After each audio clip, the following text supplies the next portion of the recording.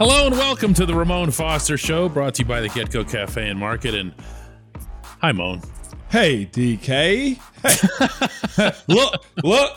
I'm still rapping. I got my emblem on. We're ready to roll. I see that. I would definitely like this post on Instagram.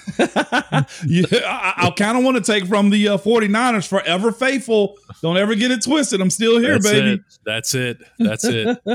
No one ever forgets that. No, absolutely. Moan, there's another thing that you never forget, a subject that runs near and dear to your heart, and that's the offensive line. And you promised everyone yesterday that you would spend some time on that today.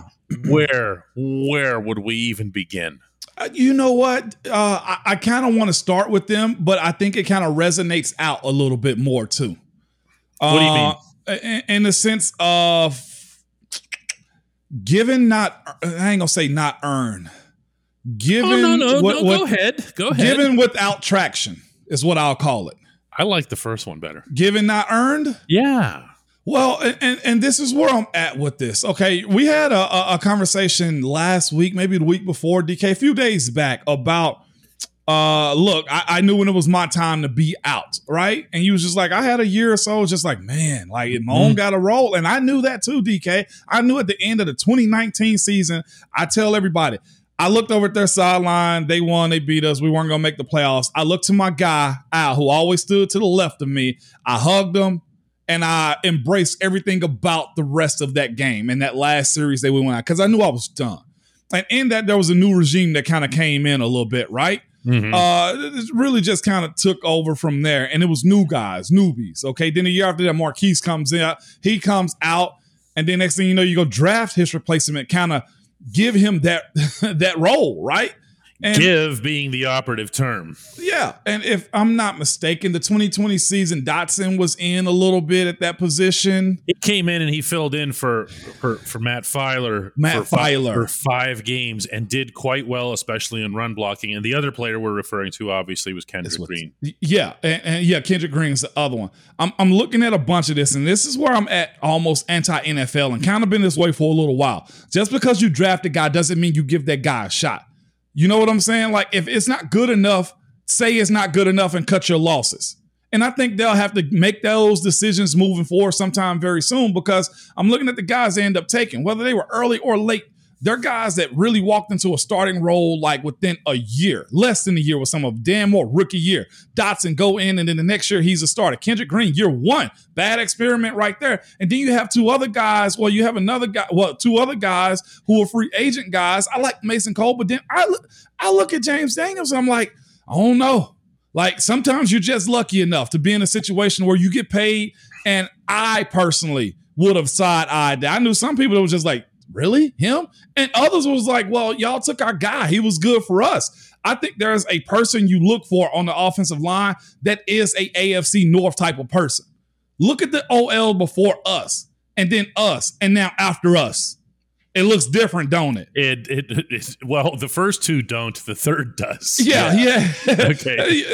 And because it's a mentality, you honestly are groomed a little bit. And that's where I'm like, okay, you go draft a guy. Maybe it was COVID wrecked everything. So you couldn't really get the free agents that you want, or you couldn't really get the draft picks and evaluate them the way you want. So because of that, all right, bam, you're starters now because you're solidified because we drafted you or because there was nobody else. And that's why I have an issue with it. And it's the same thing also when I look at just like the depth chart just in general. Like I'm looking at like who's Najee's who's Najee's older guy? Le'Veon had somebody before him. Like even Mark Mendenhall has somebody before him. Mm-hmm. Willie Parker has somebody before him, right? Right on the same field. You know what I'm saying? And there has been no grooming of understanding what the identity is. Like I had guys before me that dog cussed me out or dog cussed the young group out and understanding like there is a level in how you play here. And like I said, given with no track, given not earned, is kind of where I have an issue with. And truthfully, like, okay, let's go on the other side of the ball. Cam didn't start for about a year or 2, did he not? And now it's crazy to think about now, but yeah. He played behind because you had to earn it, right? The same thing. And then we kind of transition into a lot of stuff like Vince Williams, love him, earned, right? Mm-hmm. Like, and then before him, Brett Kiesel plays special teams. Troy plays special teams. You see where I'm getting at? How many of these starters play special teams? I do. I want to throw out, though, that I don't know that this is cultural, because I can imagine that most of the people that are listening to this are nodding their heads, but they're thinking that it's some cultural thing. I have a feeling that a lot of this, Moan, is just the salary cap, in the sense that if you go back to the times that you're talking about, yeah, the quarterback was not consuming a quarter of your payroll. Well, yeah. Okay. Yeah. Now think about that. So what ends up happening, that the league has changed. Yeah. A quarterback who's even like decent is getting $25 million. Okay. And if they're good, now you're talking about 40. Yeah. And there goes, just like that, 25% of all of the money. Okay. So can you have a depth chart that has all these people in all these positions? Right. I don't know that you can. So I feel like it's necessary to throw that in. It's not like everything was better in my day. No. Okay. Or any of that stuff. I think it's just, I guarantee you, if we had Omar Khan here right now, I guarantee you this is what he'd bring up. To where you get him young, put him out there and hoping that the output is cheap enough for a while. What else are you going to do? You have to make your choices somewhere, okay? And I think if the Steelers didn't pay TJ Watt, TJ's gone. And you pay him an outsized portion of payroll compared to what it used to be. Yeah. The superstars are getting more. If you don't pay Minka, he's gone. Out of there. So what happens is now all your other guys, look at all these secondary guys that got scorched in Philadelphia. Yeah. They're all bargain basement, whatever. That's not the Steelers being cheap. They're spending to the cap. It's just they don't, you can't expand the cap. But what I'm also saying is the reset of like culture has to be reestablished before those guys end up leaving. Like I see guys I think are doing fair defensively. Cam, Earn. I can't say Devin. No. I think Miles Jack has a couple. Alex Highsmith. I feel like earned more than others in this current era. I like what Cam Sutton's doing so far in spots, right? But then I'm looking at Terrell. Pretty much started from the day when he came in. Yeah. Right. You see what I'm saying? Like Devin's day one started from the day he came in. And the other guys, as you mentioned, like legitimately, maybe it's a cap issue, but I'm also at a point to where I remember guys having to get groomed though, DK. No, but again, it started to change. Well, I don't want Ryan Shazier earned every snap he got. When he stepped on the field, you knew he was different too. When he existed, he was different is the right term. But that's okay though in that sense. And that's right? okay. And it's okay when it's TJ, and it's okay when it's Marquise. It's not okay when it's Kendrick Green and Dan Moore and Kevin Dotson and so forth. It's not okay when it's, Devin Bush had a pretty nice rookie year, so I don't want to necessarily. That's true. That's fair. So then he had the knee injury and who knows, but it's there's just a lot to it. Football has changed. Yeah. Football has changed, and some of it's cultural and some of it's obviously financial, but it's definitely changed. I was burning me yesterday to speak. I know it was, but you can't recreate. I know, because when we spoke about those two on the left side, I'm like, well, who the hell did they actually beat out? Yeah, well, let's get specific this time with the O-line when we come back.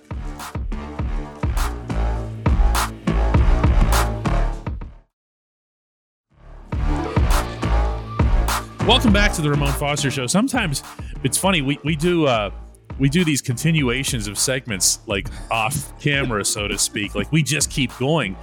And something that came up after this last segment before we get to the O-line, I'd mentioned to Moan, I said, like, Vince Williams is a perfect example. Yeah. Vinny is your guy that if you don't have to have all kinds of cap issues and basically screw around Vinny, which is what ended up happening to him. It was. And Vinny will tell you that. And if you have him on your defense, regardless of position, you've got a guy that's making everybody go through the gauntlet. You just do. He won't let you get away with it in any corner of the room. No, absolutely not. And maybe that just becomes more valuable than having random Marcus Allen sitting in your, on your roster. Do you know what I'm saying? Where you just say, I'd rather have Vince Williams here because he's at least going to take care of business. You want to hear something interesting? A lot of my value in those last few years was that. I don't doubt that. And I know it. My play was good. It was steady too. But like a lot of the value was in that. Vince's value was in that, right? You can say that. Larry Foote value in that. We can go through naming people. Ike value as far as keeping that defense like up and ready to go in that. I think we could say the same thing about Joe Hayden, who was sorely missed this past Sunday. Joe might not have had the same step that he had in his All-Pro years in Cleveland, but Joe wouldn't have let them blow the lid off like that. Okay, with the same guy running the same routes. Come on, okay, like it. And then when you realize you got a guy to kind of put that into place, like I know a direct correlation of our line coming together. I hate to keep using our freaking line all the time. No, that's fine. But I know a direct correlation of our line really coming together like a transformer was them realizing that I could take on Willie Cologne's role. Would you agree with that? I would say so. Bulldog, vocal, gonna do whatever it takes to get the job done. That was what our line needed to see in somebody else. It's what your head coach wanted out of you as well. I'll say that. Okay, your head coach had the expectation, not just in your later years, but also even in your earlier years, that you would be that guy. And you know where they got that from too? I had this conversation with him in retirement. With Tomlin? Yes, with Tomlin. He said, your combined evaluation of your mental makeup was everything that we thought it was. I was like, what do you mean? What are you talking about? Exactly. If we knew if we threw you a challenge or said you couldn't, you was. And it's like, and that right there helped everybody else around you prosper. I would get fussed at for other guys because they knew that so-and-so couldn't take it or couldn't hear it, or it was to the group, but it was towards me. And I was just like, okay, whatever. We're just going to go. And I'd let that resonate out. I don't know if they have that type of person in that room as far as that OL, specifically on that left side. Because DK, you know me, man. Like, and I think if you watch my play, you understand there was a level of pride in it too. I knew I had to have the mental. We talked about that yesterday, right? Like once you get past the idea of, okay, I belong in this league, I can play in this league, I can make plays in this league. Okay, there's the mental. I knew I had to have that to, like hide my deficiencies in a sense, okay? And from that point right there, everything else kind of pushes out. I don't know if those guys have gotten past Dan Moore and friggin' Dotson have gotten past the mental aspect of like week in and week out, play in and play out that you gotta go grind. I see too much losses. I see too many of the same things popping up on film. Like on that first third down, okay, in the Philly game, Sunday. If it wasn't a sack, it was going to be a holding call. On? Dan Moore. Okay. And on that same play, and this is what Kenny Pickett was talking about, it looks to me as if Kevin Dotson was just lost as just anybody. A kid at the zoo is how lost he was, with no lost and found to be found. Okay? He looking around like, oh, I know he's about to get hit. Let me look away. It was that. That didn't happen because, again, in the sense of passing that torch and understanding what the actual mindset was, there's a gap there. And I think it's in multiple spots on this team. Sometimes you got to overcome coaching. You've seen this happen in years before, right? I most definitely have seen your line overcome coaching. but let's be real too. And sometimes I just was when Ben had to take over games. Yeah, overcoming coaching, right? Just so perform. maybe just perform. Maybe it's to a point to where Kenny, if he knows the playbook, as you said, and I got a feeling you know this really well. Yeah, getting to a point to where wide receivers, where you spend extra time before and after practice going through stuff. Like maybe it becomes a little bit of a no huddle and Kenny runs the show because this is where I want you to go because I like it right here too. It's sitting on the steps at St. Vincent. Yeah. That's what it is. The stuff that Troy used to talk about. It's Thursday nights at the O-line house. That's what Troy would say. We won our championships on the steps of St. Vincent. We would get together. We'd be there at night. We'd already had a 2-a-day practice, and we'd still get together somewhere and work about it. Here's my. Okay, go ahead. Take your time. You know Dan Moore, yeah, and you know Kevin Dotson. Okay, you've worked I've with had them, you've conversation with them. communicated with them. Okay, I deal with them on a regular basis. I got to tell you, I find them both to be impressive. Now, that might just be, remember, I mean, there's a wall there, okay? I'm not on the inside. I never pretend to be on the inside, even when we do things like inside the locker room. Okay, I'm not on the inside of the world. You know that, Moan. I've never, as much as I got to know you guys and everything, there's always that wall. Yep, it is. Okay, so all I have is the impressions that I have of them right now. But Dan Moore strikes me as the kind of kid who's got his head on his shoulders, who's unfailingly bright. Yes. Okay. I mean, in every context, anything that you talk to him about. And Dotson this year, not last year, but this year has impressed me. Okay. He took ownership of a lot of different things, not everything, but of a lot of different things. And as I watch them perform, it feels to me less like let's get some more fight in your game, as opposed to you just don't know what it is that you're doing. I can agree with you on both of those sentiments. The first two, for sure, super bright. Yeah. Super bright. Oh, yeah. That's not a discussion. Understanding. Yeah. Right. When I met Dan Moore and we had conversation this offseason, and the most professional thing I told him was like, we're getting him on here, but he said not right now because he's preparing for the season. That right there takes a lot of intelligence. Like, I don't need any more distractions. I also don't hardly see him on social media too. So it lets you know he's a ball player first for the most part. And the same go for Dotson too. Just look at him. Very prideful guy. No question. But and you know I've been critical of him in the past, like really critical. Yeah. And he knows it. Well, we've talked a lot of stuff out. I just don't see that anymore. What do we always say? If it's right, it's right. You can't push away from that. Okay. If we're critiquing them or not, or criticizing, if it's right, it's right. I do think, though, as I've said before, and I'm going to reiterate it again, there's a gap missing on understanding the how, the whys of doing stuff, though. Like, Dan Moore can't continue, whether it's film or whether it's coaching, to give up that left side edge like that, like the short edge the way he does, DK. Mm-hmm. I know what you're talking about. And then it's also the other side of it. Well, what's pressing them to get better at it too? Where is the competition aspect of left tackle? You know what I'm saying? Like, are your backups competent enough to where, and I'm not suggesting bench him, but there's always that factor of, man, this guy can actually come in and play if I stink it up, because as coach say, this is a performance-based sport. Wins and losses matter. That cannot be manufactured. It just can't.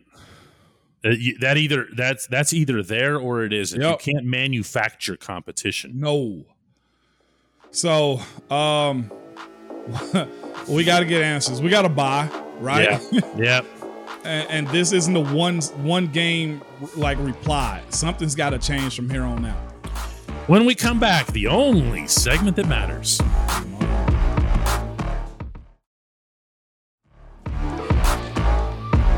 Welcome back. It's time for the only segment that matters, and that's brought to you every day by the Get Go Cafe and Market, where quality is at the core of every menu item. 3 expert chefs fine-tune every detail so that every sub, burger, salad, wrap, drink, and app is crafted for craveability. Order your favorite item on the Get Go app today. Better believe it. What are you laughing about? Yeah, I'm just reciting it with you. It's like TV advertising. Absolutely, you're reciting it. You're good. We have a good number of people who watch this regularly who can do it too, and they show it off. This comes from Jim, who says, "Hey, Moan, with all the talk about Matt Canada's ability or lack of, how important really is coaching to young players? The Steelers have a bunch of young guys on offense with raw talent. Can't all of that be wasted with substandard coaching? And on the defensive side, we have leaders like Cam Hayward who can offer guidance and set an example as to what it means to be a Pittsburgh Steeler. But I don't see that person on the offense anywhere right now, which means that I think that good coaching is vital. What do you say?" I see what he's doing here, because he's not asking. It sounds on the surface like the most, ridiculous question. Like, well, yeah, of course, coaching is vital. Yeah, no, it is. In the sense of no leadership offensively, as it stands right now, I think it's almost fair to kind of say that. It is. You had Cam this offseason bringing Najee along with him to kind of show him what it takes to be a leader. But as you said yesterday, DK, leadership in sports is usually determined by your play. I can easily say, yeah, that guy's a dog, and I'll follow him because of his play. And we hadn't seen much of that this year. So it does kind of go down to coaching. When you say to yourself, okay, well, you got to put those guys you think are leaders in the right position to make plays. We talked about this about 2 weeks ago, DK, when it came down to saying, well, you can't just spot throw every single player, every single wide receiver on this team. You got to go find the guy so we can designate who's our top dog. That hasn't been established either. So, yes, that's a coaching item. When it comes down to protecting your quarterback, you can say to yourself, well, all right, I'll just call it and you guys need to block it up. Well, if you know you got deficiencies at tackle, guard, center, guard, and tackle, guess what you got to do? Find ways to kind of hide that a little bit. That's also coaching. So, yes, there is a level of being able to muster leadership through coaching. It has to be that way right now because nobody's actually stepped up to actually take that torch and run with it. That's the issue that I think we're dealing with. You know, I said from the beginning of the season to camp, DK, when we really started jumping off with this pod was, look, I love the talent on this team. One of the things I say, you put Aaron Rodgers on this offense with this talent, oh, they will flourish. And I still think that to be true because right now what you're seeing from him is a bunch of guys that can't make plays, okay? If you put Patrick Mahomes in this offense, why did they go get another wide receiver this past weekend? Well, because he needs more playmakers. You can never have enough of them. This team has a lot of them, DK, offensively. So that does come down to coaches. The same way we're charged as players on performance, it's the same way I'll forever judge a coach. Yeah, there's so much more to the job than just, scripting out plays, or especially for the positional guys. One of the things that I like about an NFL bye week in Pittsburgh is the Steelers. This is the one time all season that they make the individual positional assistants available to the media. We're going to be getting those guys in the middle of this week. Ooh. Well, I'm not saying that from the let's grill them standpoint. It's not Guantanamo Bay. It's just there's some questions that only they can answer. Okay. Yeah. And when you're especially dealing with a guy like Matt Canada who doesn't want to answer any question about anything, it's helpful to us, in our jobs to get to know these assistants and the positional guys because I can go to them and say, hey, what actually is missing here with the left side of this line, or just pick one player and come up with something.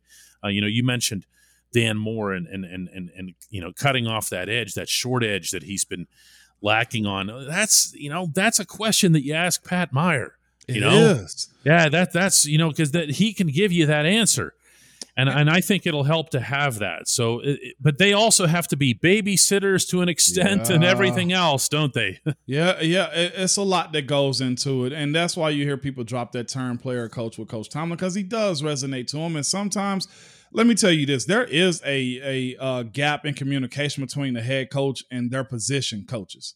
Like sometimes guys will go over the position coach head to get advice from the head coach just to be like, hey, man, we're not really getting this over here. And I'm not sure if that's, on those guys in those rooms with that position, or does it need to be a Coach Tomlin, hey, designating this is a guideline for what you're required to do. I'll tell you this, I don't think that's his case because he's not a micromanager when it comes down to running a team like that. Those guys, I don't know how long they last in this league as far as the professional ranks. Yeah. Oh, Moan. It's so much. We have to stop ending these shows like this with these long sighs and everything. I know. But you know what? Look at it this way. If we came on here every day and just went, everything's great, it's all awesome, yay. No. I mean, who would want to watch this? You have to tell it like it is. Someday, this will be better. Trust me, if my Tennessee Vols can be better, hey, I can make it through this too, okay? There you go. Let's do it again tomorrow, Moan. You sure? Yeah, I'm sure. I'm very sure. Are you go laughing at me again? Jim's going to get on you, man.